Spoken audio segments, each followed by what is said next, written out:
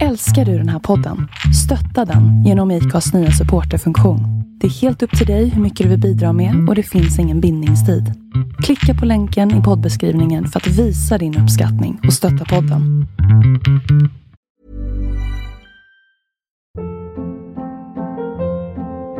Hold up. What was that? Boring. No flavor. That was as bad as those leftovers you ate all week. Keke Palmer here, and it's time to say hello to something fresh and guilt-free. Hello Fresh. Jazz up dinner with pecan-crusted chicken or garlic butter shrimp scampi. Now that's music to my mouth. Hello Fresh. Let's get this dinner party started. Discover all the delicious possibilities at hellofresh.com. Hey, I'm Ryan Reynolds. At Mint Mobile, we like to do the opposite of what Big Wireless does. They charge you a lot, we charge you a little. So naturally, when they announced they'd be raising their prices due to inflation, we decided to deflate our prices due to not hating you. That's right. We're cutting the price of Mint Unlimited from $30 a month to just $15 a month. Give it a try at mintmobile.com/switch. $45 up front for 3 months plus taxes and fees. Promo rate for new customers for limited time. Unlimited more than 40 gigabytes per month. Slows full terms at mintmobile.com. Hello gott folk, nu är jag tillbaka igen. Jag verkar inte kunna sluta med den här podden. Jag tänker hela tiden att jag inte har tid, men så kommer det upp massa spännande ämnen. Då måste jag fortsätta. Och idag är inget undantag. Idag pratar vi konst, närmare bestämt surrealismen. Konst är ju ett svar på verkligheten och den historia som pågår. Konsten kämpar med och reagerar på vad som sker i världen. Och dessutom har konsten makten att förändra verkligheten. Det är inte så konstigt att just konstyttringar av alla de slag ofta hamnar i blåsväder. Eller att olika regimer, olika grupper och ledare försöker reglera konsten eller bestämma över den. Till exempel så är det ett aktuellt ämne här i Sverige just idag. Och som jag sa så kretsar våra samtal idag mest kring surrealismen. Och nu kanske du tänker på konstnärer som Salvador Dalí och liknande. Men du ska tänka större, för surrealismen är en livsfilosofi. Inte bara en konstform. Surrealismen växte fram under 20- och 30-talet i Frankrike som en motreaktion mot den tidens syn på konst, mot borgerligheten och mot olika politiska system. Och den ville befria sig från det man förknippar med förnuft och förstånd, eftersom man ansåg att det inte hade lett någonstans. Sant och väldigt intressant. Så man ville bryta regler, man ville överstiga gränser, säga från, komma ifrån det förnuftstyrda för att istället gå inåt på djupet och in i drömmar och det undermedvetna och det som var bortträngt för att komma åt våra verkliga inre upplevelser och lyfta fram dem i ljuset. Ja, det här är ett jättespännande ämne och jag hade faktiskt ingen koll på exakt hur spännande ämne det här var innan jag fick till det här magiska samtalet med Andrea. Och Andrea, hon började sin forskning kring surrealismen när hon studerade konstnären Leonor Fini. Om ni inte vet vem det är så jag bara sätter igång och googla henne. Vilken cool person, vilken förebild. Och tydligen är hon en av de stora inspiratörerna till såväl David Bowie som Lady Gaga. Och nu när jag är lite mer insatt i vem hon är och vad surrealismen står för, ja men då förstår de till 100%. En annan väldigt intressant fråga som Andrea lyfter i det här samtalet, det är: varför slog inte surrealismen igenom i Sverige på 30-talet? Fundera på det du. Och om du vill höra vad Andrea tänker kring det, då måste du faktiskt lyssna på hela avsnittet. Och nu rullar vi igång. Let it go.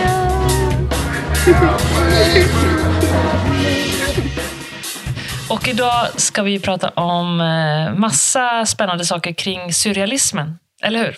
Ja. För du är konstvetare, konstkritiker också, nej? Nej, eller jag har väl kritiserat någon utställning någon gång. Ja. Men jag är konstvetare, konsthistoriker. Men har också bakgrund i en egen praktisk konstnärsutbildning och olika kreativa områden. We just jump into it. Surrealismen. Ska vi bara börja med att beskriva vad surrealismen är? Och var historien och hur, så vi vet var vi befinner oss någonstans. Ja, surrealismen uppstår egentligen under 20-talet med början i Paris. Och kan ses som en förlängning av det som kallas för Dada. Där man egentligen gör ett motstånd mot konstbegreppet, kan man säga. Under en tid av kris, drabbat av krig och misär, så ifrågasätter man helt enkelt både konstens värderingar, men även borgerlighetens värderingar, olika politiska system. Surrealismen vill någonstans befria sig från det man förknippar med förståndet och förnuftet, eftersom man anser att förnuftet har inte lett någonstans. Det mänskliga förnuftet har bara lett till krig och till förstörelse. Så man vill bryta mot allt det där. Och från början så är surrealismen då kopplat egentligen till författare och litteratur. Och vill vara mer av en filosofi. Så det handlar inte så mycket om ett konstuttryck från början, utan det handlar om en filosofi och en ideologi som går ut på att bryta regler, överskrida gränser, säga ifrån och just komma ifrån förnuftets styrande över allting och istället gå på djupet, ge sig in i drömmarnas värld, undersöka det undermedvetna och det bortträngda för att komma åt våra verkliga inre upplevelser och lyfta fram dem i ljuset, så att säga, på olika sätt. Och innan surrealismen så dominerade vad då? Ja, det finns många olika konströrelser, kan man säga. Så det finns ju redan en revolution som pågår under sent 1800-tal och tidigt 1900-tal, där man bryter mot konst. Om man pratar om konsten bara, så bryter man mot konstakademins regler, kan man säga. Den akademiska konsten som är mera konventionell och anpassat lite grann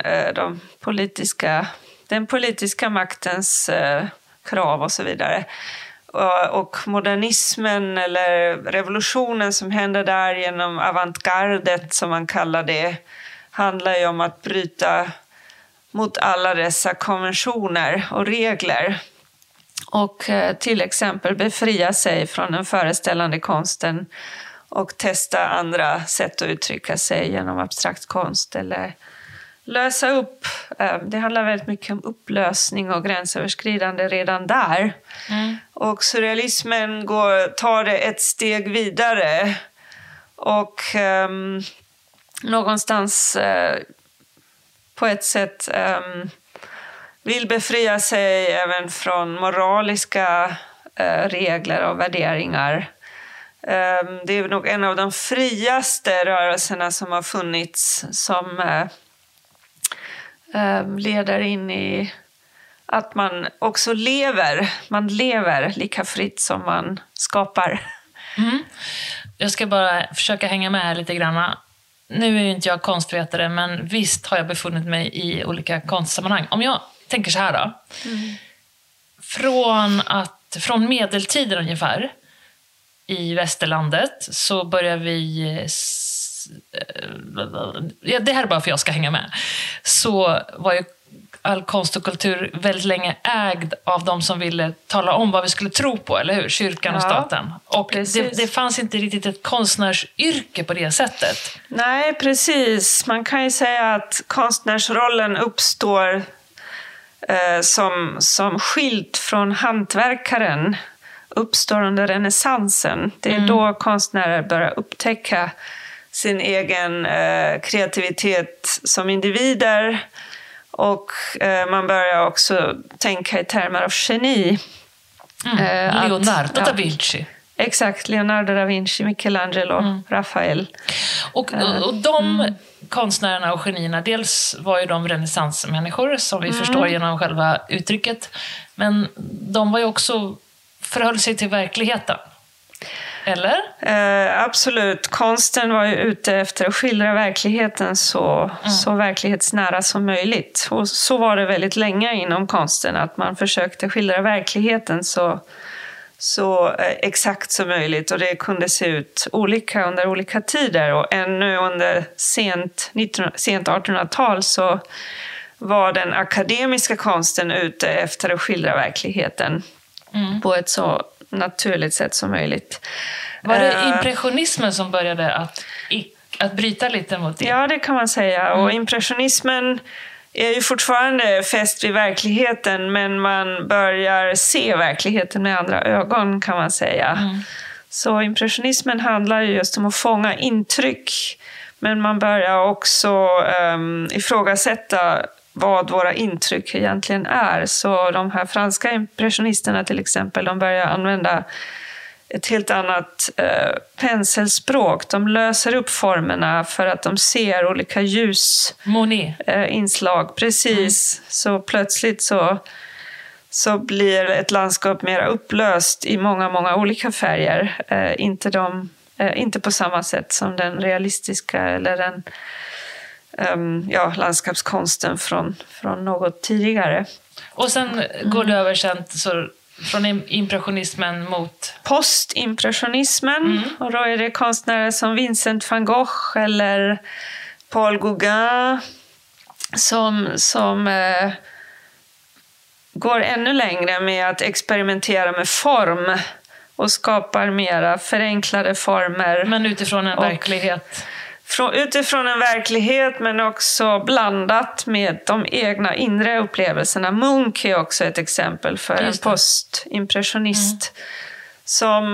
Och man har också kallat honom för expressionist. Expression handlar ju om uttryck. Uttrycka de egna inre känslorna. Eller upplevelserna. Och Munch är förstås berömd för sina inre, alltså för att uttrycka sin inre ångest. Och han har till och med av vissa betraktats som nästan som en surrealist faktiskt i längden. Och det är något intressant med surrealismen.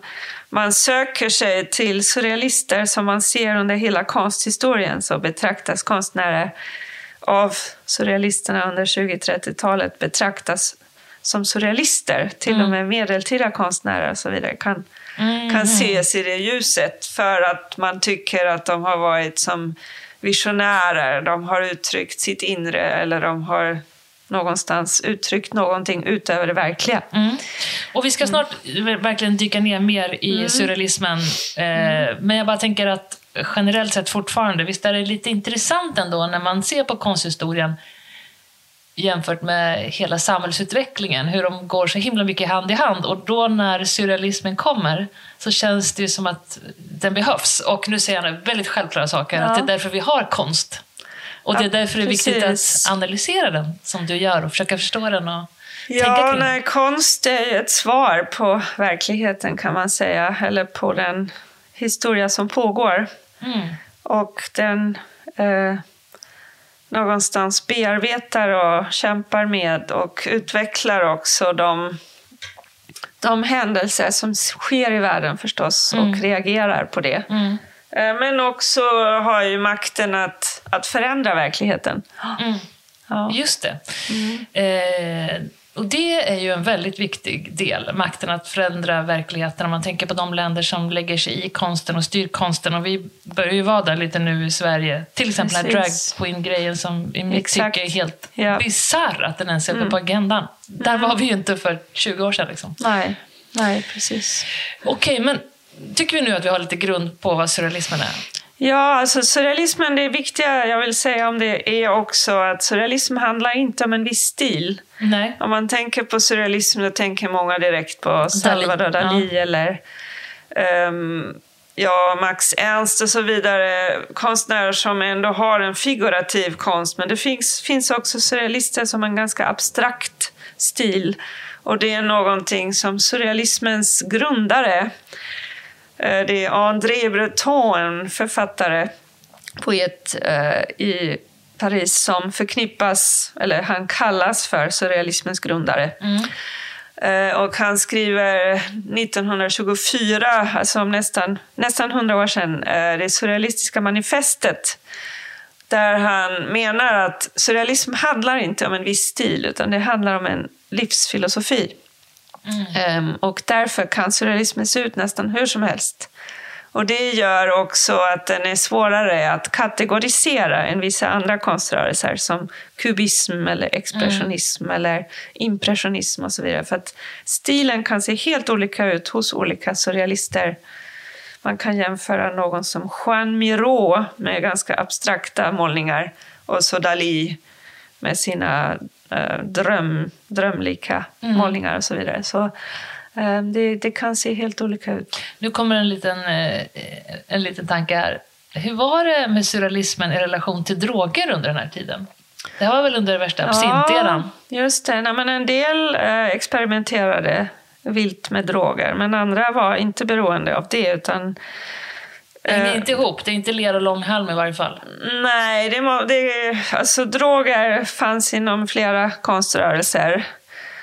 Det var inte något ursprungs... Men man var ju inom surrealismen mycket intresserad av tillstånd som är bortom kontrollen, så att säga. Det var det jag tänkte på, att man stänger av frontalloben och öppnar upp bak. Och det känns ju som att någonting drömskt eller under någon form av drogpåverkan. Eller, jag tänker att det går lite i linje med det, men det kanske... Ja, men det är vissa experimenterar med det, men inte långt ifrån alla. Alltså de svenska surrealisterna, de som har förknippats mest med surrealism, det är Halmstadgruppen från Halmstad. De levde ganska beskedliga, måttfulla liv, måste jag säga. Eller det fanns väl någon av dem som var lite mera njöt väldigt mycket av alkohol, men i grunden så var de ganska... Fint uttryck, som njöt väldigt mycket av alkohol. Så kan man också säga. Ja. Men du, hur blev du intresserad av surrealism? Eller varför blev det en epok som du fastnade i? Alltså från början så var jag inte inne på surrealism, utan jag forskade om en kvinnlig konstnär som heter Leonor Fini, som jag jobbade både med konstvetenskap och med modevetenskap, och då hittade jag ett fall av en konstnär som nu håller på att bli väldigt stor och känd, men som var bortglömd ett tag. Säg hennes namn igen. Det är Leonor Fini. Hon var född 1907 och hon dog 1996. Och levde främst i Paris, men var egentligen italienska, uppvuxen i Trieste i norra Italien och född i Buenos Aires i Argentina. Men flyttade till Italien väldigt tidigt med sin mamma, som flydde från den möjligtvis våldsamma pappan. Men det jag kom in på då var att Leonor Fini låg väldigt nära surrealisterna. Hon var god vän med många av dem. Hennes konst har också kallats för surrealistisk. Hon själv ville dock inte tillhöra någon kategori, så hon ville aldrig kalla sig för surrealist. Hur är hennes konst? Alltså, vet. Den är figurativ, den är föreställande. Den är väldigt starkt inspirerad av manierism och renässansmåleri. Hon var också autodidakt. När du säger så, då tänker jag troget porträtt och stärva. Hon gjorde väldigt många porträtt, men också helt fantastiska målningar med till exempel sfinxer. Ett mycket känt motiv av henne är sfinxer med starka kvinnliga utseenden. Men hybrider är de ju mellan kvinnor och lejon. Eller kvinnor och kattdjur. Som sitter och tittar ner på sovande, nakna, ganska feminina män. Ett helt unikt motiv för sin tid och överlag. När gjorde hon den då? Ja, på 40-talet. Inte minst. Och det är många surrealister som är inspirerade av renässansen och av renässansen för att den sträcker sig över flera olika, vad ska jag säga, områden, eller? Varför är de det? Det handlar ju både om en tid där det finns en hel del fantastiska målningar där man bejakar det symboliska, man bejakar det fantastiska. I Finis målningar till exempel så finns det antydningar på alla möjliga oidentifierbara fantastiska djur som krälar på marken och så vidare. Men det är också en magisk aura i renässansmålningar som omfamnades då av henne till exempel. En mörk, dyster bakgrund och sen väldigt, väldigt noggrant målade, belysta figurer i fantastiska kläder i hennes fall då. Så man bejakade inom renässansen just såna visuella upplevelser, starka visuella upplevelser som någonstans nästan förtrollar och överväldigar betraktaren. Lite som att man vill förstå tillvaron med hjälp av dem. Med det visuella. Ja. Jo, det var väldigt... Ögat som sinne var ett väldigt viktigt sinnesorgan. Huvudorganet kan man säga under renässansen. Det man såg trodde man på. Eller och man såg väldigt mycket. Eller man försökte se väldigt mycket. Men vad var det som var så fascinerande med henne då? Ja, det som var Andrea tittar på mig som att, how much time have you got? Ja, det är verkligen ett ämne som jag kan prata om i timmar. Ja, men då kör vi. Jag kan bara börja hinta med att du sa att hon var en tidig föregångare till exempel David Bowie eller Lady Gaga. Att hon var liksom jättemycket före sin tid med att experimentera med sig själv, och att du berättat att många unga kvinnor idag, framförallt kvinnor, fortfarande blir hon ger starkt intryck på unga kvinnor för att hon vågade vara så mycket och tände på gränserna så mycket. För att hon tog makten över sitt liv och sitt utseende på ett sätt som är väldigt inspirerande. Och det här var ju 40-talet, får jag tänka. Precis, hon började redan på 30-talet väldigt aktivt med att klä ut sig, leka med sitt utseende, experimentera med olika typer av peruker gjorda av fjädrar eller papper eller alla möjliga material. Och det är också väldigt surrealistiskt att använda sig av material man hittar och skapa nya objekt och konstobjekt av dem. Det kallas ju på franska för objet trouvé. Men det kan också förknippas med hittade objekt, kan man säga. Hittade i naturen eller på loppmarknader eller vad som helst egentligen. Och det använde hon för att klä ut sig. Men hon var också uppenbarligen väldigt fascinerad av att förvandlas. Och metamorfos och förvandling är ett begrepp som är jätteviktigt för surrealisterna. Att vi kan förvandlas, att en fascination för hybrider också. Hybrider mellan människor och djur, mellan män och kvinnor, människor och gudar och så vidare. Hela tiden mot gränsöverskridande, och det lever hon med sin egen kropp, kan man säga, den här konstnären. Hon var extremt aktiv som målare och självlärd, kan man säga. Och väldigt uppskattat som målare. Man beundrade hennes måleriska stil och teknik. Men hon var också oerhört känd för sitt utseende från 30-talet framåt, när också viktiga stora fotografer började upptäcka henne och fotografera henne. Så hon blev mer och mer känd och har av någon kallats för en av de mest fotograferade kvinnorna under 1900-talet, efter Elizabeth Taylor och Lady Diana. Wow. Så.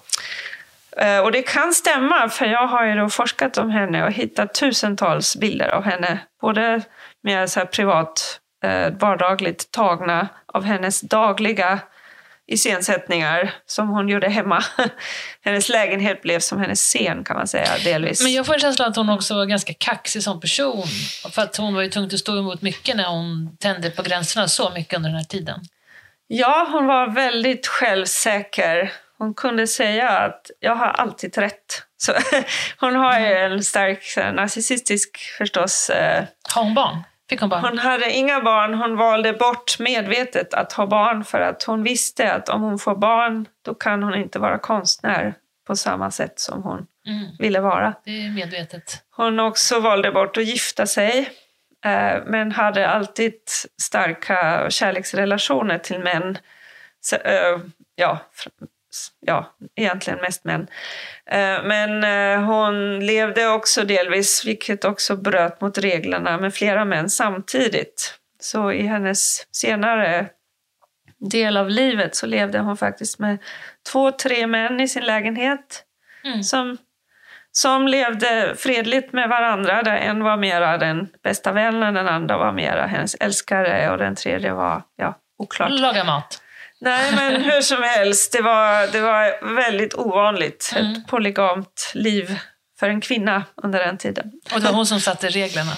Ja, kan man säga. Fast de som känner henne, jag har en god kontakt till en överlevande partner. Aha, spännande. Ja. Som också har byggt upp hela hennes arkiv och är ansvarig för att hon håller på att bli mycket känd igen. Han, som nu är 87 år gammal. Alltså en av hennes gamla pojkvänner. En av de män som har levt med henne. Han heter Richard Overstreet och är faktiskt filmproducent bland annat också. Och har jobbat med stora filmregissörer. Så han är både konstnär, filmmakare, fotograf, konsthistoriker faktiskt. En fantastisk person. 87. Då tänker man, om man har gjort så mycket och sett så mycket, då lever man länge och är nyfiken på livet. Jag tror att han lever genom att han har så mycket arbete. Han älskar och han jobbar mer än någonsin på ett sätt, samtidigt som hans kropp inte riktigt håller för det längre, tyvärr. Men det jag ville egentligen... Jag har haft oerhört mycket nytta av att prata med honom och han har blivit en god vän som berättar väldigt mycket för mig om hur livet var med henne. Hur var livet med henne då? Det finns de som tycker hon är helt fantastisk, som var helt bedårade både av hennes utseende och hennes karisma. Hon var uppenbarligen extremt också bildad och intelligent och intellektuell. Hon hade läst oerhört mycket filosofi, litteratur, tänkte väldigt mycket, har skrivit mycket väl också om sina tankar, inte minst kring kläder och utklädning och den personliga förvandlingen. Men hon har också skrivit romaner som många surrealister håller på med flera olika medier. De skriver, de målar, precis. De klär ut sig, de iscensätter sig. Det finns många sätt, fotograferar. Fan, jag är typ surrealist kanske. Det kanske du är. Gud, det här, efter idag, jag började sätta mig och läsa lite nu in för att vi skulle ses. För jag har ju bara trillat över surrealismen. Men den är inspirerande. Just därför att den är så fri i sin form. Ja, och väldigt också inspirerande. Protesterande och reagerande. Precis, och det kan jag ju säga då att från början när jag då bara förknippade surrealismen med viss stil så var jag inte särskilt intresserad. För jag gillar inte Dalí till exempel. Nej. Men när jag började upptäcka filosofin bakom så blev jag tvärtom mycket inspirerad. Så nu är jag fascinerad och vill veta mer och har hittat också konstnärer inom svensk surrealism som jag verkligen uppskattar. Gunnar Ekelöf? Han var under en tid av sitt liv mycket begeistrad av surrealism. Han var den som var den första som översatte också franska surrealistiska texter till svenska och gav ut dem. Så han Thomas Tranströmer? Ja, kanske delvis.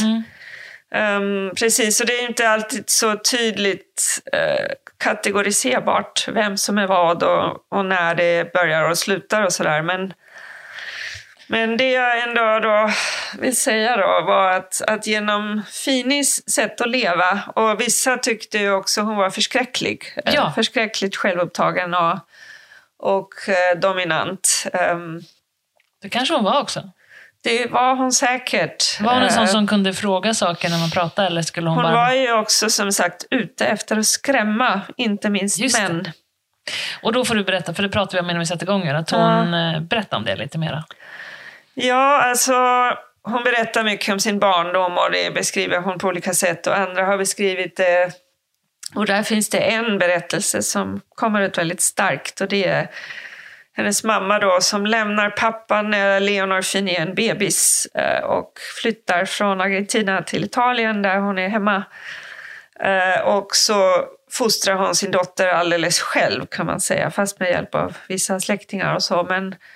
Och bygger upp, eller låter Leonor Fini vara väldigt fri och bekräftar henne väldigt starkt i allt hon vill göra. Och det finns de där berättelserna redan från Finis barndom att hon skrämde sina klasskompisar. Hon hatade att gå i skolan, hon skolkade ofta. hon berättade för sina klasskompisar att hon egentligen är en katt. Som har... Så jäkla roligt. Och så härligt att hon fick det för sin morsa. Ja, hon fick det och fick mycket bekräftelse.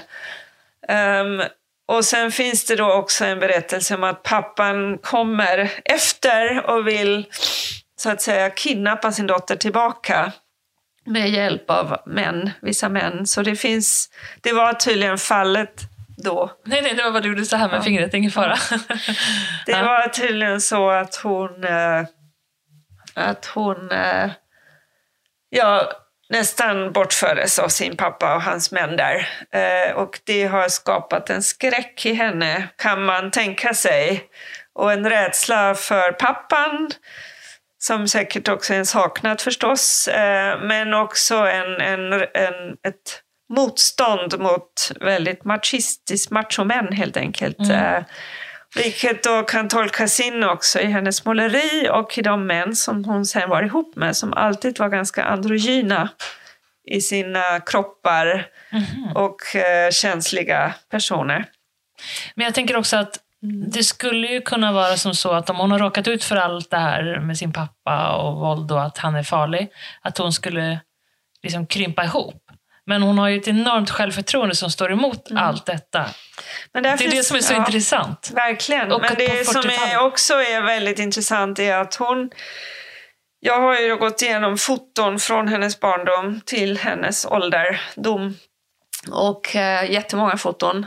Och har verkligen kunnat följa hur hon förändras. Och det finns ett jätteviktigt skifte. För att så länge innan hon blev konstnär så ser hon ganska blyg ut. Inte alls särskilt attraktiv. Ganska plump nästan. Och så här, som att hon inte vill synas. Och det beskriver hon också att hon var väldigt rädd för kameran när hon var barn. Hon gömde sig. Sen så inträffade att hon hittar sig själv. Ju mer hon blir till konstnär och upptäcker sin egen konstnärsroll och sin agens kan man säga, desto mer upptäcker hon också sitt utseende. Och samtidigt så hittas hon av fotografer. Och jag skulle vilja säga att de här fotograferna som börjar fotografera henne och porträttera henne, de bidrar till att hon hittar sitt ansikte och börjar bejaka sitt ansikte och börjar experimentera med sitt ansikte och sitt utseende. Så det är en jättehäftig förändring egentligen under 20-årsåldern från tidigt till sen 20-årsålder där hon som en ful ankunge utvecklar plötsligt en förtjusning i sitt eget utseende och plötsligt så blir hon enormt present och stark i sitt uttryck och börjar klä ut sig och fotograferas och iscensätta sig mycket, mycket aktivt. Men du, måste fråga, finns det en massa bilder att hitta på nätet om man är intresserad? Ja, det finns det faktiskt. Så sätt igång och googla, jag tänker göra det. Söka på nätet, man ska inte säga googla för det finns flera olika sökmotorer på nätet. Precis. Det är det ena. Det andra är, behövde hon ha en label på sig som konstnär för att våga vara det? För det är också ett ursäktande, tänker jag. Att man säger, men nu är jag konstnär så nu kan jag. Eller var det innan hon hade börjat definiera sig själv som konstnär som hon kunde? Jag tror att det gick parallellt. Hon upptäckte sig själv som konstnär. Hon utvecklades som konstnär. Och ju mera framgång hon fick som konstnär, desto mera tror jag också att hon bejakade sitt utseende. Men hon måste ha fått mycket skit för det också. Men att hon sprängde gränserna för vad en kvinna får göra, att hon var kaxig, att hon ville synas själv på alla bilder, att hon ville skrämmas. Nej, hon fick faktiskt inte det, måste jag säga. Det är det som är så intressant. De flesta var bara fascinerade av henne. Hon skrämde så mycket att de inte vågade reagera. Hon skrämdes inte från början. Man kan säga så här, i början när hon var 20, 30, 40 så var hon ju väldigt vacker. Och sexig, många ansåg att hon var mycket vacker och sexig och förförisk. Så där behövde hon inte skrämmas egentligen. Även om hon redan då lekte med lite skrämmande utseenden. Men ju äldre hon blir, och det tycker jag är väldigt intressant. Ju äldre hon blir, när hon förlorar den där charmen. Den unga kvinnans charm. och blir mera medelålders och äldre, det är då hon utvecklar en ännu mer skrämmande blick, kan man säga. En skrämmande blick. Kan inte du visa en bild? Kan jag bara... Det ska jag försöka Jag förstår göra. att ingen kan se det här, men vi får lägga ut det sen under. Jag kan visa... Oj, nu har den slocknat. Alltså, jag kan prata medan jag letar efter det här. Fini identifierade sig väldigt starkt med katter. Ja. Då kan jag tänka att hon har fått... Det är många som gör så nu också. Hon kanske var föregångare. Ja. Hon identifierade sig med katter. Hon tyckte katter var det vackraste som fanns. Och hon... Hade hon många katter själv? Hon hade jättemånga katter. Hon levde med uppåt 17 katter när hon var gammal. Vilket vissa tyckte också var väldigt äckligt. Eftersom det finns sådana nidberättelser om henne som hon själv blev väldigt drabbad av. Någon journalist, italiensk journalist, som kom till henne för att intervjua henne. Som... Titta på bilderna. Det här är... Oj, man måste ju avspalla ut ju. Det här är titelsidan, omslagssidan på hennes bok om henne själv. Le livre de Leonard Fini. Boken om Leonard Fini. Som kom ut i mitten av 70-talet. Och där ser man nämligen det här sammanfattar väldigt mycket om hennes inställning. För det första så är det som ett renässansporträtt. Ja. Men det är taget av en fotograf. Vi ser också att hon är både en vacker sminkad kvinna med en sån där flor framför ansiktet, kombinerat med ett djurfäll som gör henne halvt till djur, men som också påminner om barockens allongeperuker som bars av mäktiga män. Just det gör det. Så det är både man och kvinna och djur och människa. Och en väldigt vaksam blick. Renässans och modernt. Så väldigt många saker kombinerade. Och det visar hennes fascination vid att klä ut sig också. För hon har ju valt det som omslagsbilden på sin bok. Som är lite som en autobiografi. Men du, vad sa du om katterna? Att hon fick nidberättelser om sig själv publicerade? Ja, alltså... Det finns jättemycket att säga om katter. Hon älskade dem, hon identifierade sig med dem. Hon tyckte det här var de mest intelligenta djuren. De är ju smarta. Och hon älskade deras utseende och beskriver verkligen hur vackra de är. Menar de är perfekt i sin skönhet. Och hon ville själv se ut som en katt, och det ser man i hennes ansikte. Det finns till och med... hon har typ en kattblick, typ så här. Och den blir mer och mer. Vad kan du göra för mig? Den utvecklas mer och mer till en kattblick. Kan man säga under hennes liv. Anser jag då, om man ser på fotografier. Men det passar också in i surrealismens fascination vid människor och djur som levande tillsammans. Och att man hybrider som kan uppstå mellan djur och människor. Och hon skriver också en extremt gränsöverskridande roman som heter Murmur. Där hon skriver om en katt, en manlig figur som är son till en katt och en mänsklig man. Han är son till en katt och en mänsklig man. Och hans sexuella uppvaknande sker genom att hans egen mor förför honom. Så enormt gränsöverskridande. Vem är hans mor då? Är mor katten? Eller? Ja, precis. Modern är katten. Och han är hybrid mellan människa och katt. Och det är mamman som inleder hans första sexuella erfarenheter. Och det är extremt gränsöverskridande förstås. Det är klart.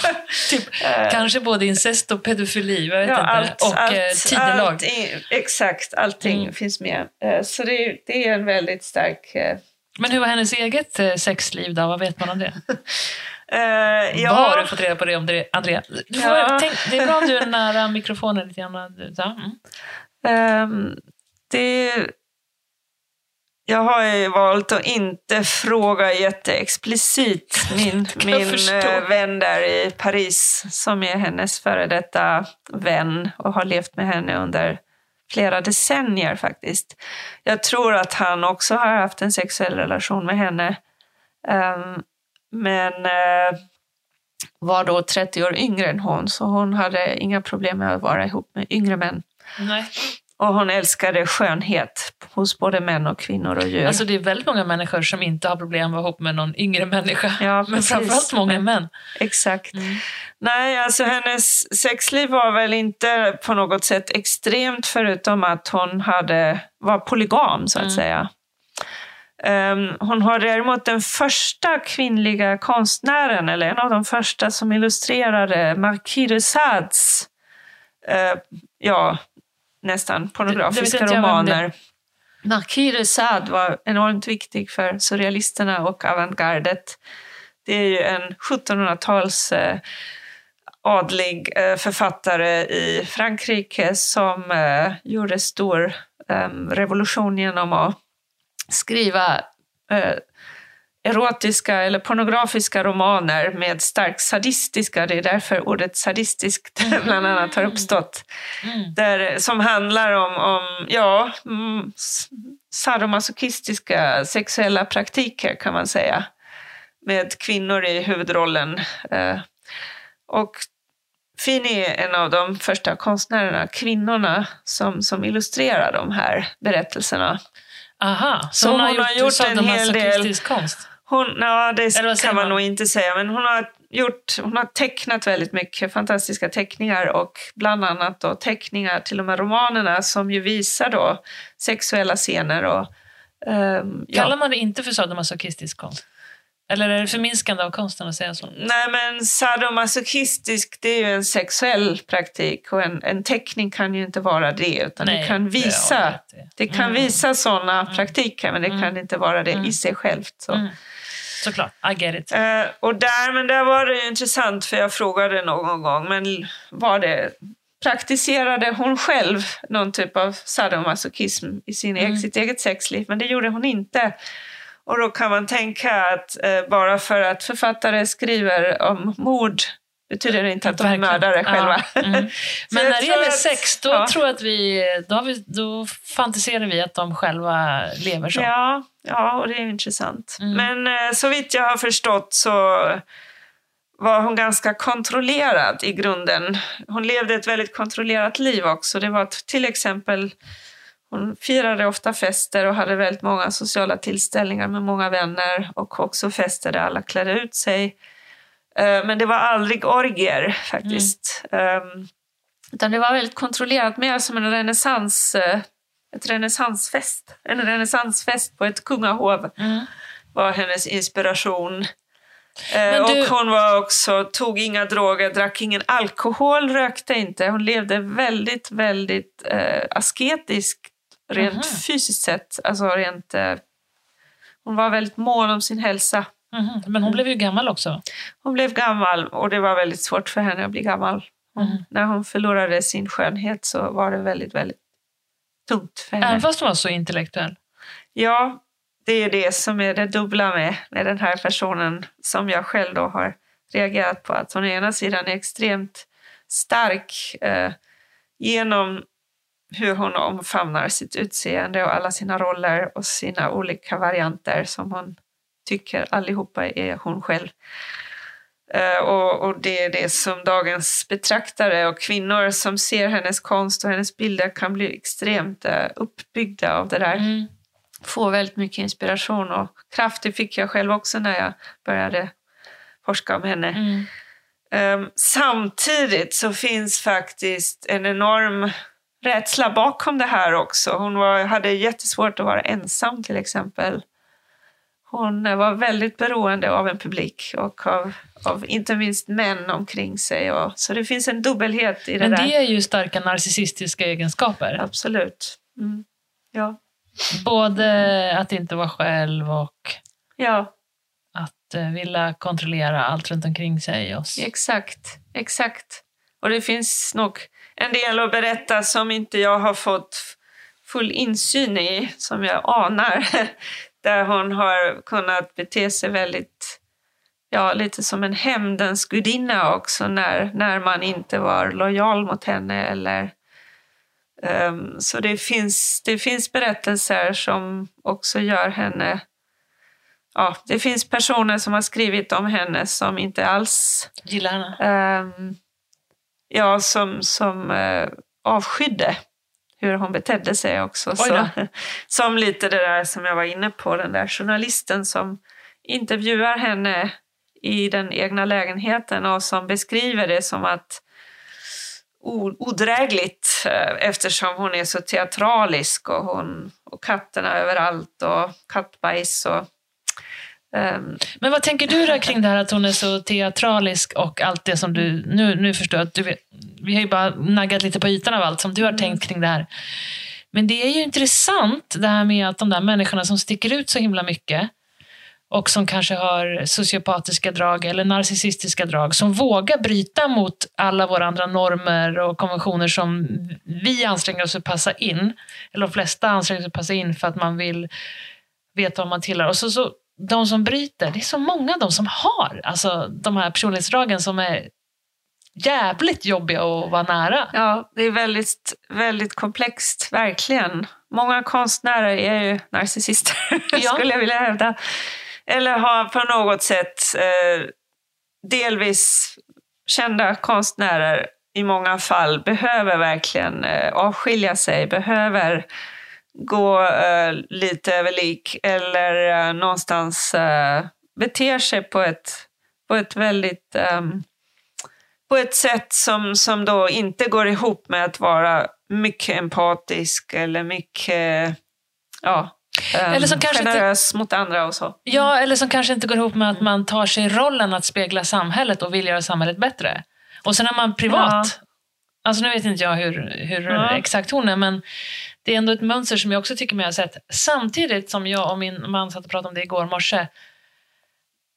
De som står emot liksom, till exempel nazismen. Vem skulle stå när de tog mark? Vilka var det som vågade sätta emot? Det är ju knappast alla goda medlöpare som anstränger sig för att passa in i gruppen, utan det är de, the troublemakers. Ja.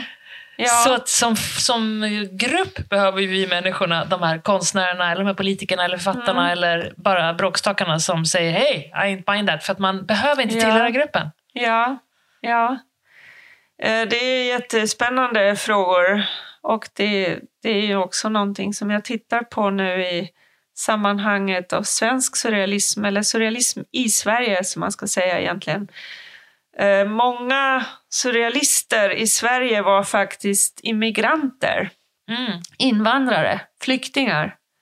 Och det är något som är superintressant som jag delvis tror har lett till att surrealismen inte har tagit jättestor plats i svensk konsthistorieskrivning.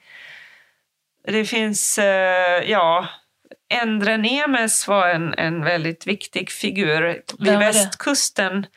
Han var en flykting från Ungern, judisk flykting som kommer då under andra världskriget och bosätter sig i Sverige och är superproduktiv som konstnär. Och också han tar sig ton, han tar plats i debatten. Om man beskriver honom under hela hans liv, beskriver man honom som främmande fågel, som bråkmakare, som osvensk. Han är en sån intressant outsider som samtidigt tog stor plats. Sen finns det finns den estniske poeten Ilmar Laban som hade en viktig röst som också var utifrån kan man säga. Ragnar von Holten är den enda som har skrivit om surrealismen i Sverige på ett mer sammanhållet sätt på 60-talet. Han var från Polen ursprungligen, var både surrealistisk konstnär, konsthistoriker och homosexuell. Så det finns många outsiderfigurer som har producerat surrealism i Sverige. Och det ser jag som en intressant sak i att det faktiskt har hamnat lite utanför de mest dominanta berättelserna. Sen finns det flera kvinnliga konstnärer som vi nu håller på att upptäcka inom vårt projekt och börja skriva om. Hilma af Klint var väl surrealist? Hon skulle kanske kallas det av surrealister, men hon låg ju före i tid så att säga, den surrealistiska rörelsen. Men hennes konst är ju definitivt kan relateras till surrealismen. Men du är ju själv från Österrike. Ja. När flyttade du till Sverige? 1995 ungefär, när mitt andra barn föddes. Så du har ju också en blick utifrån, både inifrån och utifrån på Sverige. Så då är jag jättenyfiken. Och nu, håll inte igen nu, Andrea. Varför är det som så att surrealismen inte har liksom landat så hårt i Sverige som den skulle kunna gjort? Ja, alltså Tänk högt, det är ingen som lyssnar. Nej. Nej, men det är min åsikt är ju, och det har jag också, jag har skrivit min avhandling om svenska reaktioner på tysk expressionism bland annat under 10 till 30-talet. Och min uppfattning är ju att den svenska folkhemsideologin byggde väldigt starkt på värden som inte passar ihop med till exempel surrealismen. Det handlar om rationalitet, det handlar om någon typ av kontroll, det handlar om sekularisering, det handlar om att inte gräva i det inre. Det handlar om verklighet, det handlar om att det ska vara praktiskt och nyttigt för samhället. Så snarare åt det funktionalistiska hållet, som ju har blivit också dominant som ett estetiskt ideal i Sverige. Och politiskt. Funktionalismen. Och politiskt. Och kulturellt. Ja, men det hör ihop.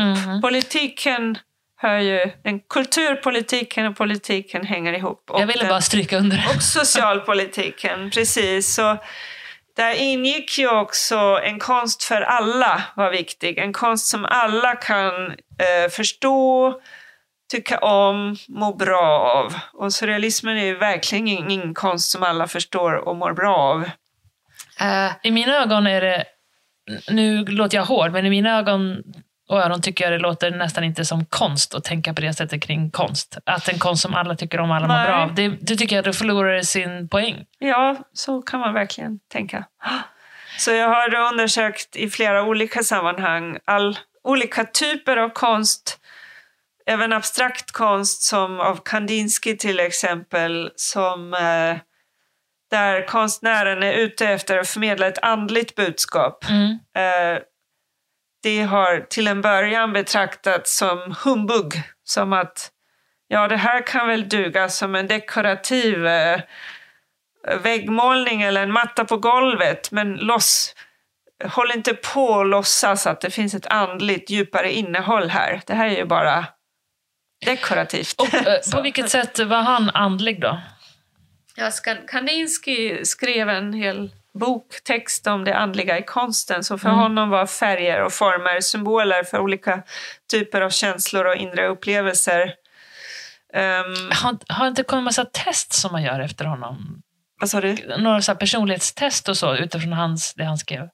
Nej, det tror jag inte. Blanda inte.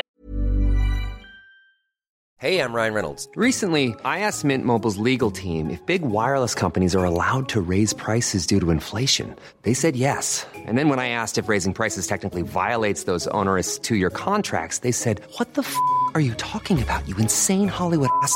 So to recap, we're cutting the price of Mint Unlimited from $30 a month to just $15 a month. Give it a try at mintmobile.com/switch. $45 up front for 3 months plus taxes and fees. Promo rate for new customers for limited time. Unlimited more than 40 gigabytes per month. Slows full terms at mintmobile.com. How would you like to look 5 years younger? In a clinical study, people that had volume added with Juvederm Voluma XC in the cheeks perceived themselves as looking 5 years younger at 6 months after treatment. Look younger, feel like you. Add volume for lift and contour in the cheeks with Juvederm Voluma XC. Reverse signs of aging by adding volume to smooth laugh lines with Juvederm Volure XC. For important safety information and to find a licensed specialist, visit Juvederm.com. That's JUVEDERM.com. Not for people with severe allergic reactions, allergies to lidocaine, or the proteins used in Juvederm. Common side effects include injection site redness, swelling, pain, tenderness, firmness, lumps, bumps, bruising, discoloration, or itching. There's a risk of unintentional injection into a blood vessel, which can cause vision abnormalities, blindness, stroke, temporary scabs, or scarring. Talk to a licensed specialist to find out if it's right for you. kanske. Nej, ibland är jag inte upp den. Ibland. Okej, men så... Och liknande med Hilma af Klint som upptäcktes sent, och nu är hon den stora abstrakta pionjären i Sverige och internationellt. Men där man också till en början inte var intresserad när hennes konst upptäcktes på Moderna Museet. Hon kallades för galning och det här ville man inte ha. Så nu så...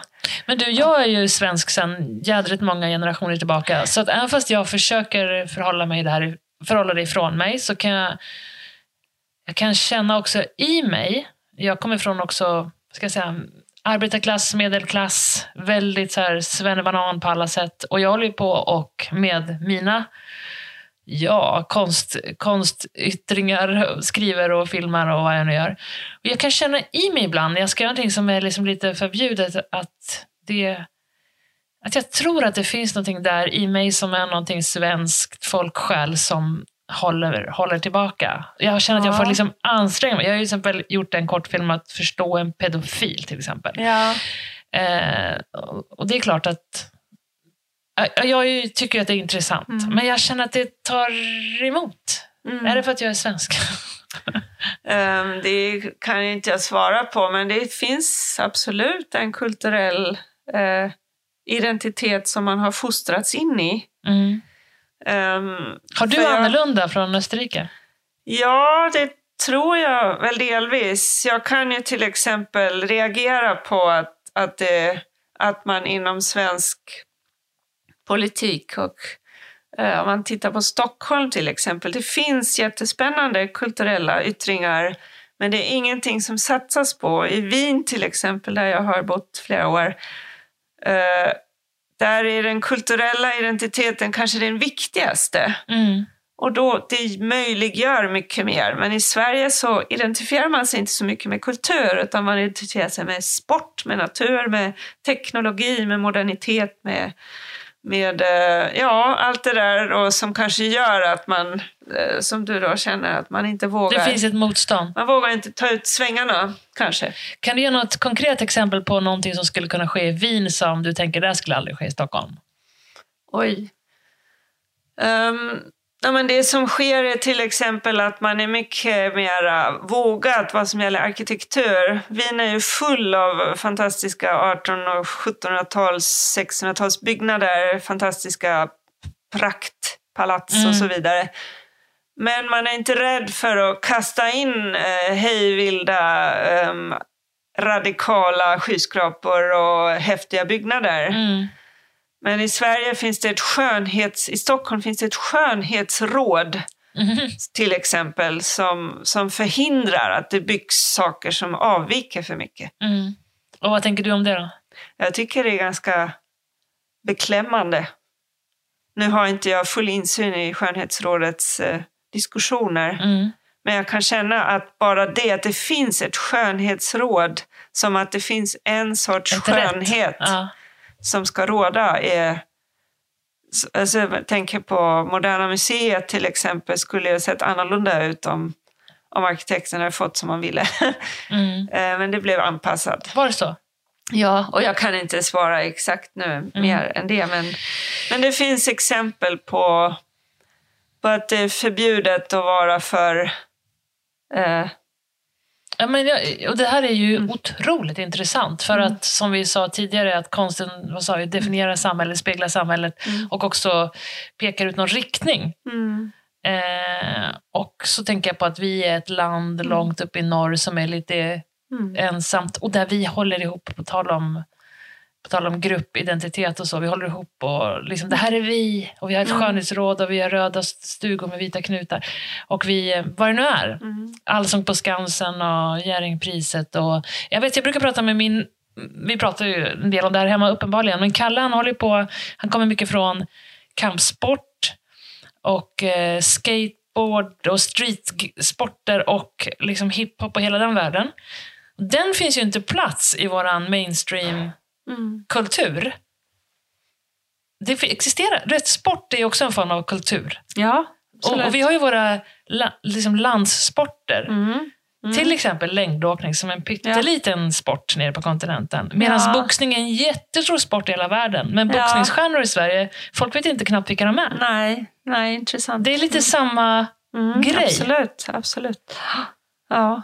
Och ju mer man tittar på det, desto mer irriterande blir det, tycker jag. Eftersom att vi på något sätt, svensken säger, många säger att vi gillar mångfald, inte alla som vi vet. Men många, man tror om sig själv att man är öppen och modig. Och... Men sen är det intressant. Jag själv har ju... När jag var liten och när jag var ung, jag längtade väldigt mycket efter Sverige, efter Norden. För att jag läste Astrid Lindgrens böcker och Tove Janssons och även andra författare, Strindberg, Selma Lagerlöf. Jag tycker det var helt fantastisk litteratur. Och som barn längtade jag väldigt mycket efter den frihet som finns till exempel i Bullerbyn eller i där alltså föräldrar nästan inte syns till. Det är barnen som gör vad de vill nästan. Och det var en enorm frihet som skilde sig väldigt mycket från min egen uppväxt som fortfarande var full av så här svart pedagogik. Och det är som, svart pedagogik? Ja, det är en pedagogik som handlar väldigt mycket om att lära sig att lyda. Lära sig att lyda auktoriteter. Straffas för regelbrott och så vidare. Det är lite sånt, och starkt prestationstryck i skolan från första början. Så jag längtade väldigt mycket efter Bullerby, eller efter den här friheten i Lindgrens värld. Så nu säger vi att det finns båda delar helt enkelt? Ja, och då blir det väldigt intressant för att då, det som händer är ju att sen flyttade jag till Sverige av olika anledningar och började leva här och kände fortsatt den där friheten. Men sen började jag också reagera på att friheten är lite för stor. Att det saknas också ett motstånd ibland. För motstånd skapar också mer radikala kulturyttringar. Vad intressant. Ja, så där jag kommer ifrån, till exempel den del av Österrike, det är en av de mest högerextrema delarna. Samtidigt som de mest, vissa av de mest gränsöverskridande konstnärerna kommer därifrån. Så det är en väldigt dubbelhet i och sen så det men går den där inte konsensusgrejen som vi är tydligen världsledande på i Sverige, att du säger, men vad tycker du? Vad tycker du? Vad tycker du? Vad tycker du? Och så kommer vi överens och så fattar vi ett beslut tillsammans som många tycker är ganska bra. Om man jämför med Italien som inte alls har konsensuskultur, utan det är mer så man skriker och bråkar, den som skriker högt, nu så hårdrar det, vinner. Och så kanske ett beslut fattas som blir mer kortsiktigt för att det inte landat i alla. Så är det så att vi sitter och säger här att det svenska förhållningssättet med frihet under ansvar, eller vi kan ju se på hur vi hanterade coronakrisen, vi rekommenderar. Och så gjorde de flesta svenskar så. Ja. Och det fanns ju intressanta reaktioner på det också. Delvis bejublades det svenska sättet. Och delvis tyckte man att det var ansvarslöst. Så det är väldigt intressant också hur den här friheten kan ändra färg beroende på vilket perspektiv man tittar igenom. Och det kanske säger också en hel del om hur grupper fungerar tillsammans, att när man inte får så mycket motstånd, då vill man anpassa sig i gruppen.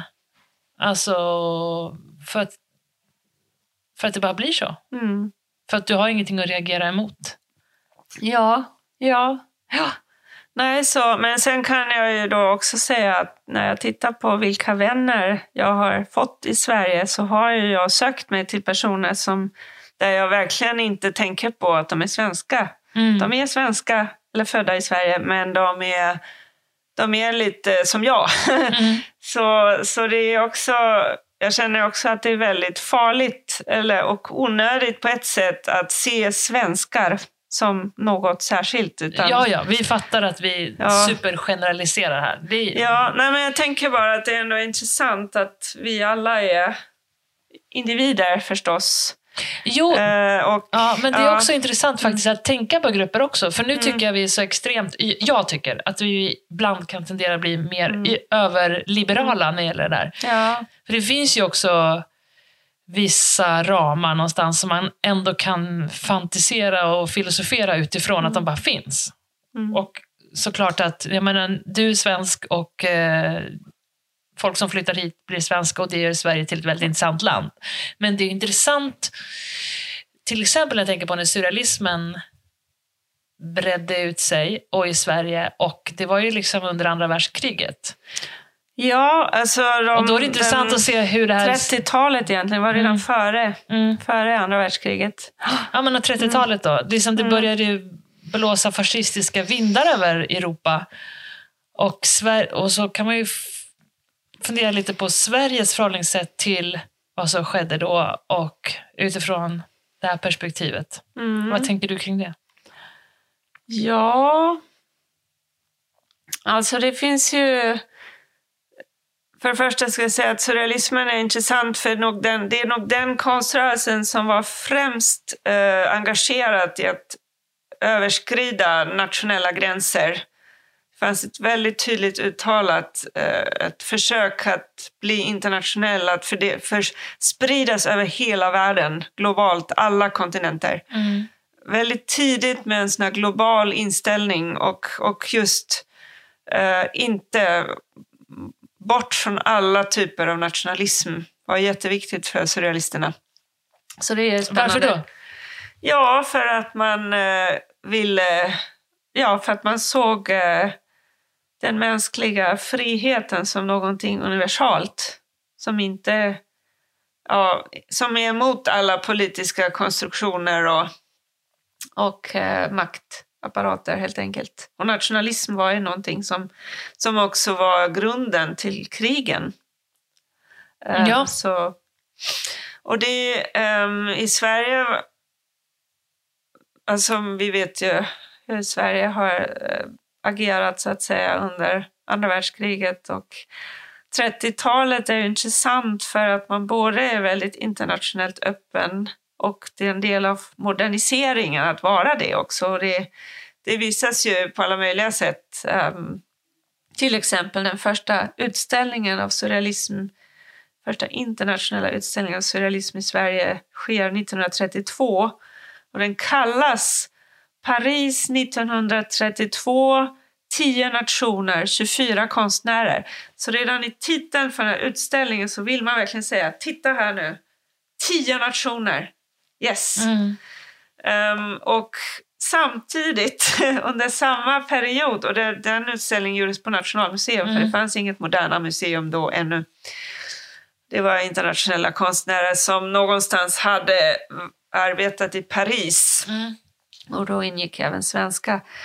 Några månader senare görs det utställningar som handlar om en stor kongress som hålls i Stockholm, som handlar om de olika nationella stilarna. Så man både är ute efter det internationella och visar surrealismen som någon typ av internationell rörelse, samtidigt som man har de här jättenationalistiska tillställningarna där man vill skilja ut nationer från varandra. Och jag tror, när du säger så här, så får jag en bild i huvudet att det ena handlar om pengar, det andra handlar om känslor och människor. Och när det handlar om, för det här är ju liksom när en del av människorna verkligen kan sko sig på vad som hände efter industriella revolutionen, och man börjar få helt andra förmögenheter och man kan äga människor på ett annat sätt och hela den grejen, så man kan sko sig själv. Men när det kommer till att någon annan ska få ta del av det här fina som vi har i det här landet, då blir det stopp. Ja, alltså nu, du tänker på nuet också nu? Nej, jag tänker på 30-talet. Men jag sitter här och tänker högt bara. Men jag tänker att den tiden är intressant ur det här ägandeperspektivet då. Hela början på 1900-talet. Och så är det ju nu med att folk vill liksom ha, men man vill inte ge. Det är bara så vi fungerar, både som människor och som länder. Ja. Och jag tänker att vi har inte, på 30-talet har man inte blivit så sorterad och civiliserad så att det är liksom nästan omedvetet. Ja, men det handlar väl också om olika, alltså under tidigt 1900-tal så är det ju i många länder i Europa skapas det en nationalkänsla. Det är många nationer som på ett ganska medvetet sätt bygger upp nationen i tävling med andra nationer. Och det var väldigt naturligt att tänka så. Det var så i alla länder. Tyskland höll på med det förstås. Italien höll på med det under sent 1800-tal också. Men blir inte det en reaktion, en efterföljd av industrialiseringen? Ja, det spelar säkert samman med det också. Men det handlar också om att just tron på den egna nationen som en nästan så här översinnlig eller öververklig samhörighet där man... Men till exempel, det kom inte på 1600-talet för att vi var inte lika involverade i varandra då. Men i och med industrialismen och i och med att vi började handla så mycket av varandra och vi var helt beroende av varandra. Vi är beroende av både teknik och kol och handel och varandra. Ja, men absolut, så blev du tvungen att... Det är en del av det hela, men en annan del är ju bara till exempel Napoleonkrigen skapar jättestarkt behov hos olika nationer att befästa de egna gränserna och bygga upp en egen styrka. Och det gör man bland annat genom att använda sig av konst och kultur, både konst och litteratur och olika estetiska uttryck för att skapa en nationell samhörighet. Så konsten spelar en jättestor roll i att ena nationen till den gemensamma, som det då kallas av en viktig nationalismforskare, den föreställda gemenskapen. Man tror att man ingår i en gemenskap med människor som man aldrig har träffat så att säga. Och det är otroligt viktigt med kultur och konst och litteratur, skolor, bildning, språket förstås, museer som målar upp den egna historien som en gemensam historia och så vidare. Så det finns... Men det gör vi ju människor i alla grupper. Det gör du ju om du tillhör AIK. Absolut. Liksom, precis, alla möjliga gruppidentiteter. Ja. Så under 30-talet så har det svenska nationella projektet nått sin kulmen, kan man väl säga. Där man just då också då... Zorn, var det på 30-talet? Jag var sen Anders Zorn. Nej, han är ju tidigare. Men han är ju en del av den här nationalromantiska konsten. Och nationalromantiken, det är ju Carl Larsson, Anders Zorn, Bruno Liljefors och andra.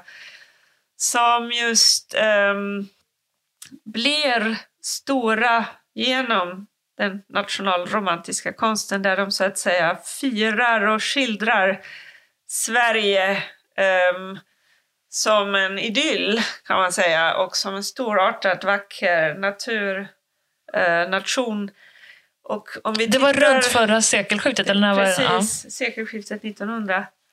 Och lite närmare mikrofonen. Och det som är intressant är alltså att de konstnärer som skapar konsten under den tid när det nationella projektet är som mest aktivt i Sverige, det är de konstnärer som idag betraktas som de mest kända svenska konstnärerna internationellt. Det är också de konstnärer som älskas av SD och så vidare. Men jag tycker också om dem. Ja, jag tycker också om dem. De har inte gjort något fel, det handlar inte om det. Men det är intressant att det är den nationalromantiska konsten som skapades verkligen i nationens anda. Nu är den konst som förmedlar bäst vad man förknippar då med svensk konst på en mer sån här populär nivå. Okej, om man då jämför med det som jag sa med skateboard och boxning och kampsport. Det är inte heller någonting som vi vill vara förknippade med i Sverige. Att vi är bra på kampsport, om man ska hårdra det. Nej, exakt. Men vi har ABBA och vi har vissa tech. Och det hänger ihop med vissa nationella karaktärsegenskaper. Under tidigt 1900-tal så tror man ju att det finns en nationalkaraktär. Varje land har sin nationalkaraktär. Och konsten också, och olika kulturella uttryck. Och det är intressant att den svenska nationalbilden eller självbilden under tidigt 1900-tal, den är fortfarande anpassat lite den idealbilden man har av bonden. Ja, just det. Bonden är naturnära, klarar sig själv, praktiskt lagd, beskedlig, sticker inte ut. Trogen, förnuftig. Det är idealet. Religiös, halvreligiös. Ja, och det är en intressant fråga där. För att på ett sätt, ja, religiös. På ett annat sätt inte. För att det är ju det då som sen... Det här är väldigt generaliserande. Men så småningom under 10-20-talet när Sverige mer identifierar sig som en modern nation, då ingår det att man blir sekulariserad. Så Sverige är ju en av de mest sekulariserade länderna i världen, eller det mest sekulariserade landet. Och det handlar ju om den självbild som växer fram då något senare under 30-talet, när man börjar tro på modernitet och teknologi och funktionalism och den där ingenjörskonsten, eller vad heter det, folkhygieniska principer och så vidare, där man, ja, alla steriliseringsprojekt, allt det där ligger väldigt nära egentligen nazismens också, folks ideologier. Så det var det många som studsade. Men så är det ju Sverige faktiskt. hade det första rasbiologiska institutet i världen. Så. Och det lades väl ner typ på 50-talet tror jag, eller så här. Ja, jag vet faktiskt inte exakt. Jag tror det var det. Men det uppstår under tidigt 20-tal, tidigare än någon annanstans. Så det finns en jättespännande utställning 1930, Stockholmsutställningen, där man förmedlar funktionalismen för första gången inom inredning och eller design och arkitektur. Verkligen förmedlar Sverige som en modern nation. Och där fanns det en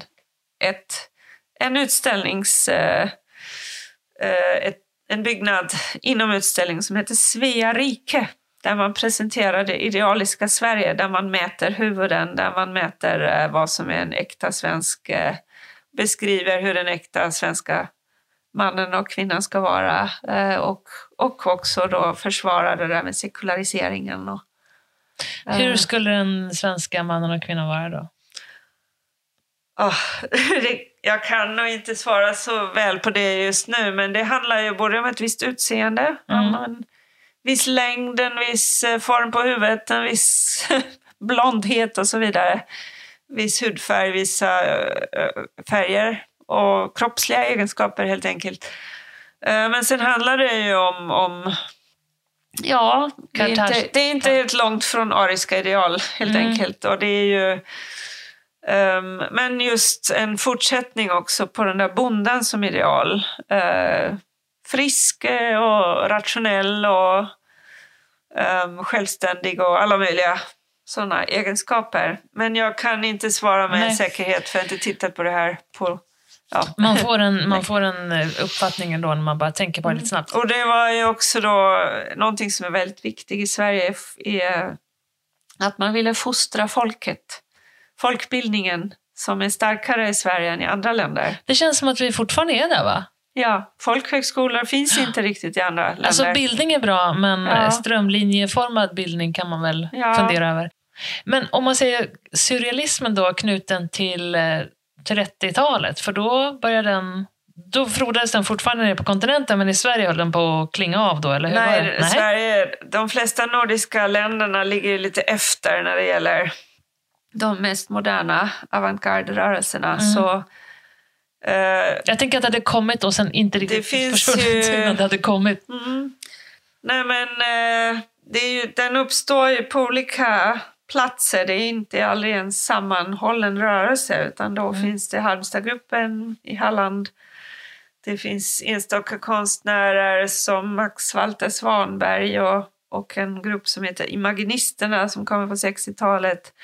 Det finns många sådana solitära konstnärer som Thea Ekström är en kvinnlig konstnär man håller på att upptäcka igen. Som först debuterar på 60-talet. Så det kommer ganska sent olika surrealistiska inslag också. Det finns en annan kvinnlig konstnär som min kollega håller på med mycket som heter Gudrun Åhlberg. Som också är jättespännande med fantastiska collage. Men reagerade Sverige senare på surrealismen för att vi var senare också rent politiskt? Nej, det har inte med så mycket tror jag med... Ja, man kan inte riktigt säga att Sverige reagerade utan det är enstaka konstnärer som blev inspirerade. Men de bildade aldrig någon gemensam gruppering så att säga. Eller förutom de där Halmstad-gruppskonstnärerna. Jag menar att de ändå kunde kanske sälja och överleva som konstnärer och det var mer görbart på 60-talet till exempel. Ja. För då var ju hela västvärlden reagerade ju väldigt mycket mot en politik som fördes, jag tänker på Vietnamkriget och Beatles och de här protestsångarna och allting sånt.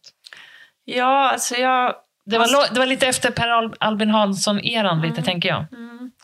Men jag tror inte det... Jag har svårt att sammanfatta en sån utveckling. För att jag kan inte riktigt svara på hur det till exempel, hur mycket som köptes och hur framgångsrika de här konstnärerna var rent sådär ekonomiskt. Halmstadgruppen som förknippas med surrealismens genombrott i Sverige, de till exempel ändrade ju sin stil så småningom och det är någon enstaka bara som stannar kvar vid surrealismen, men under 40, 50, 60-talet så blir de mera så att säga moderata. De lämnar det där mest surrealistiska uttryckssättet och sen blir de ganska omtyckta och köps mer och så vidare och får medaljer av kungen och drottningen och sådär. Så de förlorar ju sin status som avantgarde. Ja, som underground. Ja, precis. Så det är lite svårt. Och sen finns det surrealister som dyker upp först på 60-talet. Eller det finns även nutida konstnärer som identifierar sig som surrealister. Som inte alls är lika kända eller inte har väckt så mycket uppmärksamhet av olika anledningar. Och det är det som vi också undersöker delvis. Att varför är det så?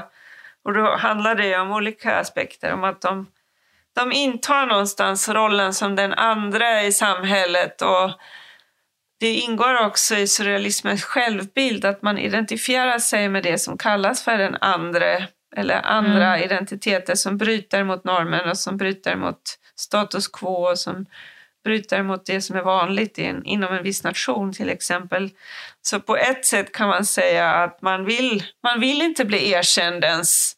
Man är inte så intresserad av publikens reaktioner egentligen. Där känner Magnus Uggla kom sist i Melodifestivalen. Ja, det precis. Alltså när du får en medalj av kungen så bara, fuck, det blev inte bra. Nej, precis. Så att... Men okej, det kan ju vara så också att på 60-70-talet så var det lättare att vara konstnär överhuvudtaget för att samhället börjar bli modernt på riktigt där vi är nu. Men du, vad lyckades surrealismen åstadkomma då? Om man tittar på vad den... jag förstår att det är svårt att mäta, men kan man se några följder av... Du menar internationellt? Ja, generellt. Ja, du. Jag kan nog inte riktigt svara på det. Alltså det är som all konsten.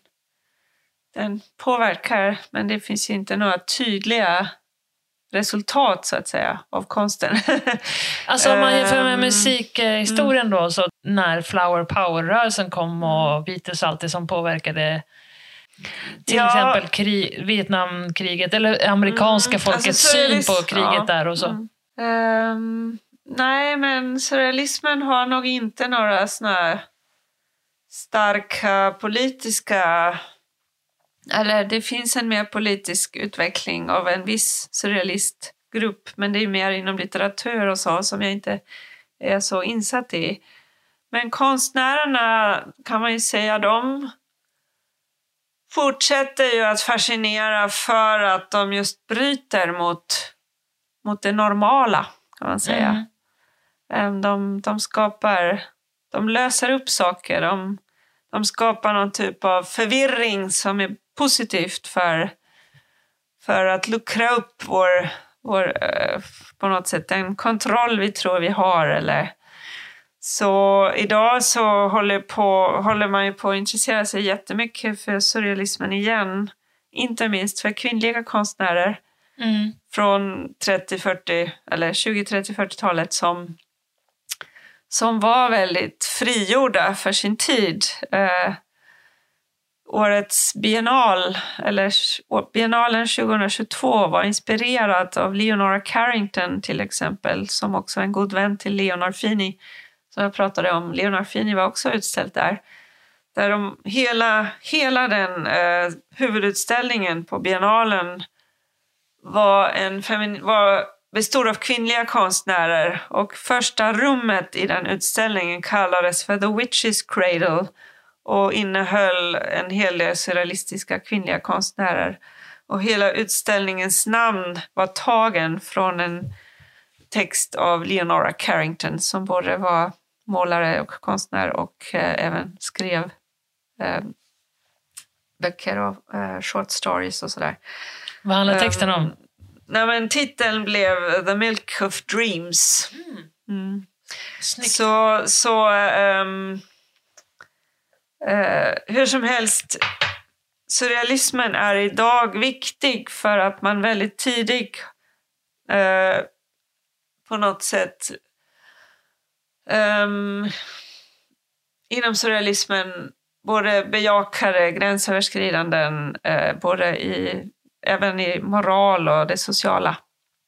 Och man går bortom, som sagt, förståndet och kontrollen, och det är en väldigt frigörande rörelse. Och samtidigt så idag så är den också viktig för att den var så ekologisk innan det var viktigt med det hållbara ekologiska, eftersom det är väldigt ofta då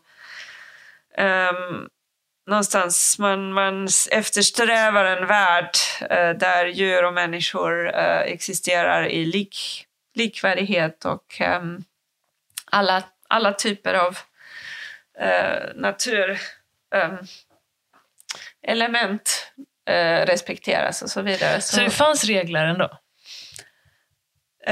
Regler vet till exempel jag att inte. respektera naturen och det djuren. finns regler, men det kallades nog inte så. Men det fanns ju ideal och det fanns värderingar, och det fanns en typ av, alltså bara det att man skriver ett surrealistiskt manifest i sig redan ju ett sätt att sätta upp en viss regel.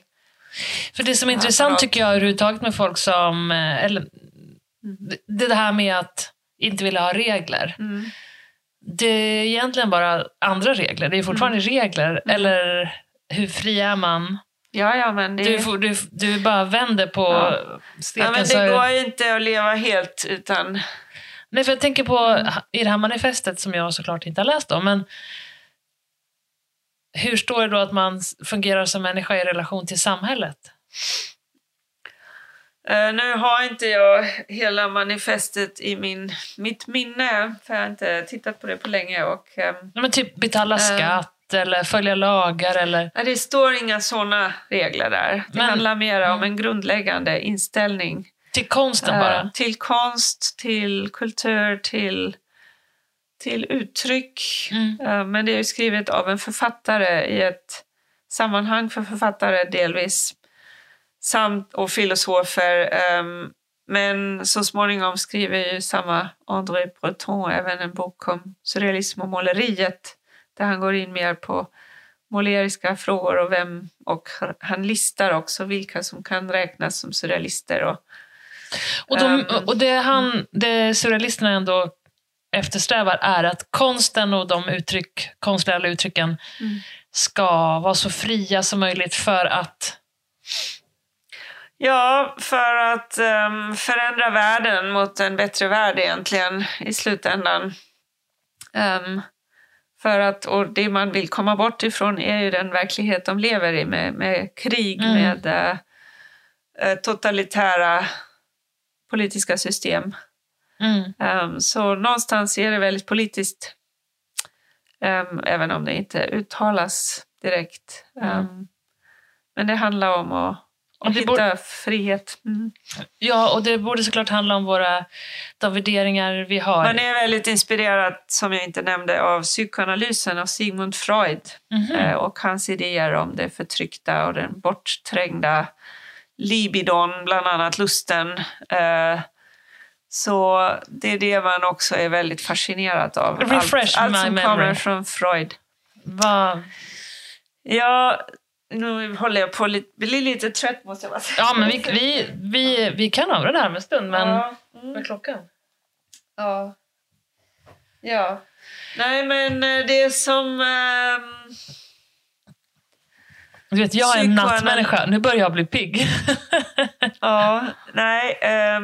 Det som håller på... Eller det är enormt genomslagskraftigt. De böcker Sigmund Freud skriver om psykoanalysen runt sekelskiftet 1900.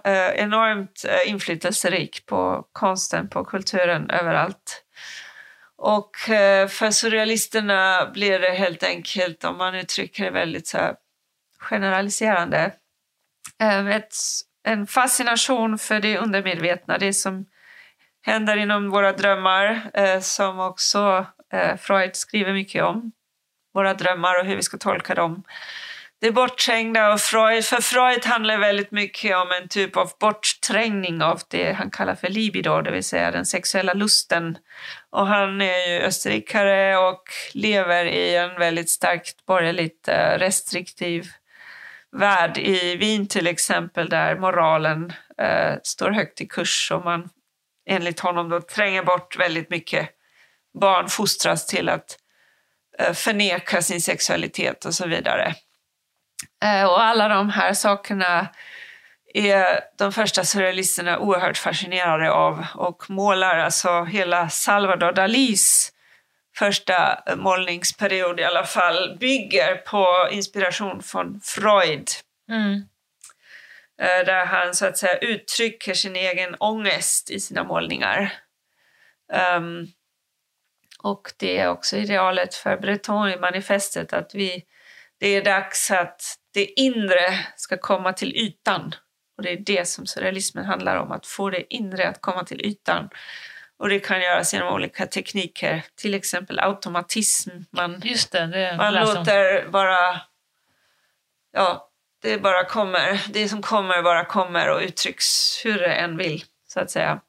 Så det handlar ju väldigt mycket om någonting som egentligen inte är till för en publik, skulle man kunna säga. Det blir ju verk som kan ses eller texter som kan läsas, men det viktiga är ju konstnärens och författarens egen process i det här. Och när du berättar så tänker man på hon Leonor Fini, vad heter hon? Ja. Leonor Fini. Att hennes uppfostran var sån. Eller Lars von Trier. Så det fick bara komma. Ja, du får vara, det är bejakande. Så är det lite, precis. Och jag tänker mig att när det här kom så hela 1800-talet var väldigt strikt. Och konformiskt på alla sätt. Och det är intressant hur pendeln svänger ändå. Ja. Hur man liksom så här, vi människor ser, men nu behöver det här. Ja, sen så kanske vi behöver mer regler sen. Och då kanske det kommer... Men att man kan ju helt klart se hur surrealismen spelar en jättestor roll. Ja. Och jag kan också nu efter vårt samtal se varför den börjar komma tillbaka just nu i samhället. Ja. Sen finns den ju i populärkulturen. Någonstans finns ju en surrealism i fantasykulturen. Så lusten att drömma sig bort och fantastiska varelser och skräck och allt det där är ju saker som surrealismen också var intresserad av. Alla möjliga typer av fantasier och även Och nu har vi pratat länge, men jag måste bara fråga en sista fråga. Hur har du själv blivit inspirerad eller formad eller börjat leva efter att du har dykt ner så djupt i surrealismen? Alltså, som sagt, min första djupdykning var egentligen i den där Leonor Fini. Och det har varit väldigt befriande för att komma tillbaka till det här med narcissism. I hennes fall, hon var faktiskt medveten om sin egen narcissism. Och det gör att hon är mera intressant faktiskt. Absolut. Hon hade väldigt starka reflektioner kring till exempel hur hon känner sig när hon klär ut sig till en mäktig figur. Vad det gör med henne. Och hon har beskrivit erfarenheten av att klä ut sig och bli någon annan. Och som att hon går in i ett tillstånd av extas nästan. Där hon både känner att hon har blivit någon annan samtidigt som hon kommer ihåg sig själv.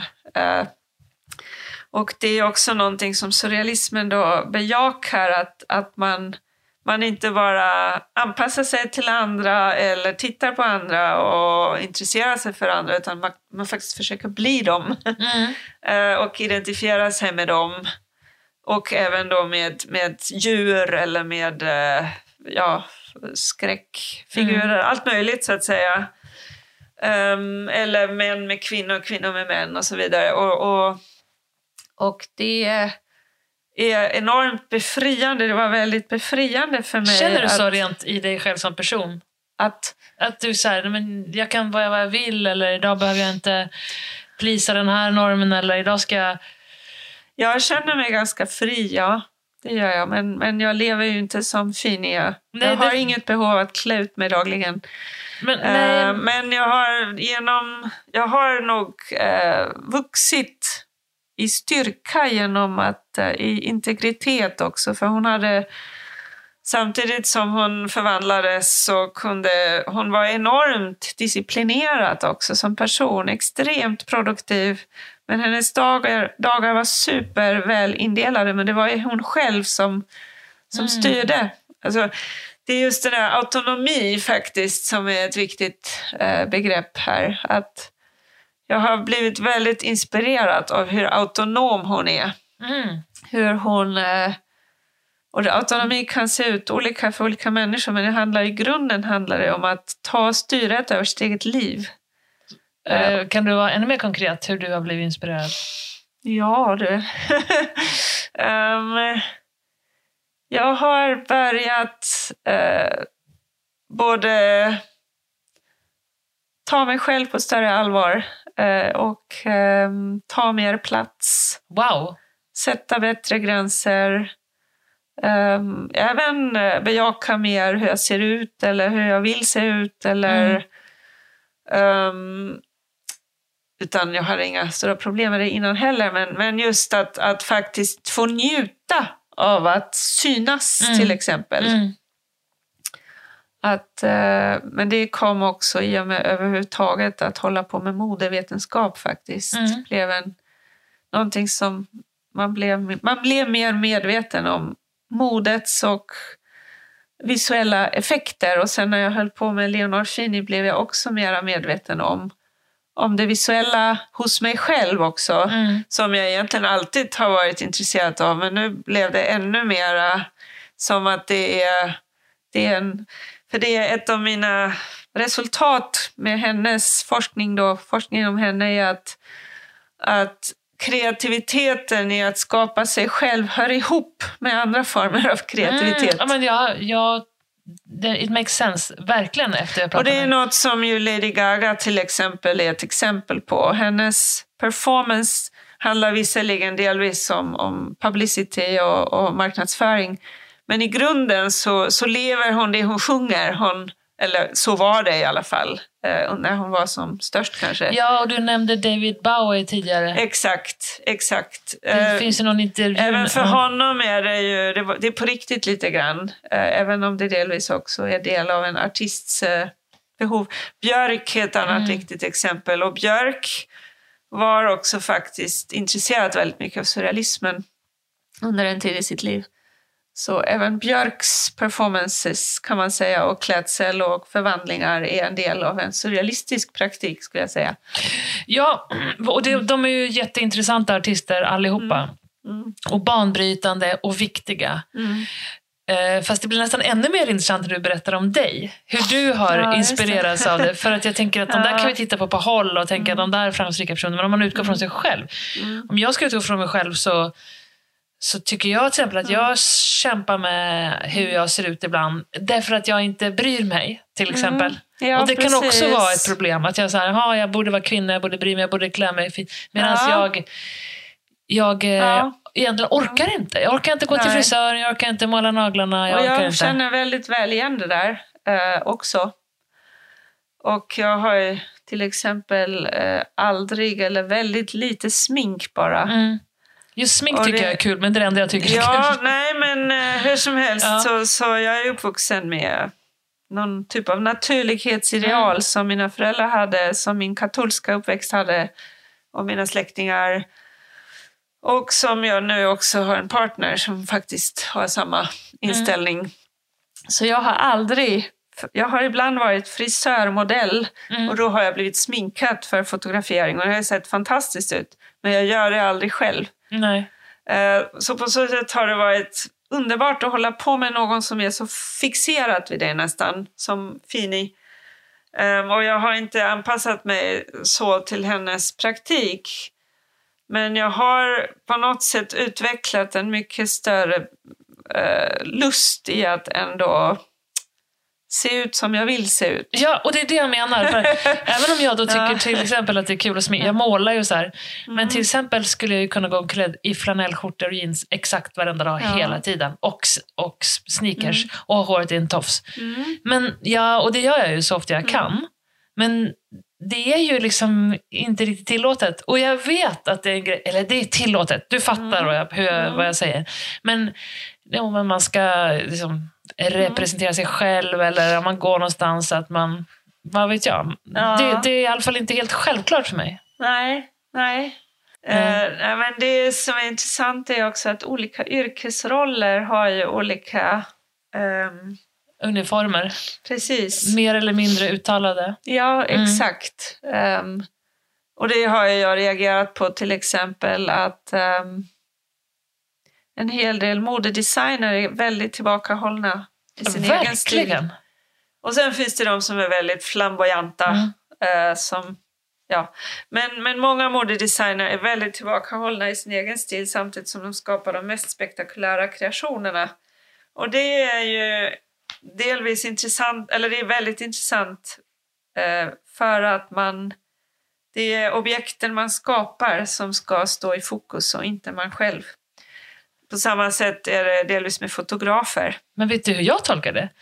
Jag tolkar det som att man tycker att man är så jäkla ball. Att man står över att ens klä upp sig. Det är en del av det också förstås. För då vet de här designerna och fotograferna som ser ut som så här, typ en vanlig vit sliten t-shirt och ett par fula byxor. Och alltså man bara ser ut som så här. Absolut. Jag står över där. Jag tror att det är både och. Jag tror det kanske är både och. Delvis att man avskiljer sig. Men delvis är det också att man lägger in sin kreativitet i de objekt man skapar i verken så att säga. Men sen finns det då inom konstnärer som, alltså Andy Warhol till exempel, han liknar väldigt mycket Leonard Fini i sin inställning till den egna iscensättningen.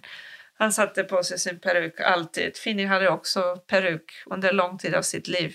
När hon blev äldre, svarta lockar av olika slag. De kände också varandra och tyckte om varandra. Så vissa konstnärer förlänger så att säga konsten in i sin egen kropp.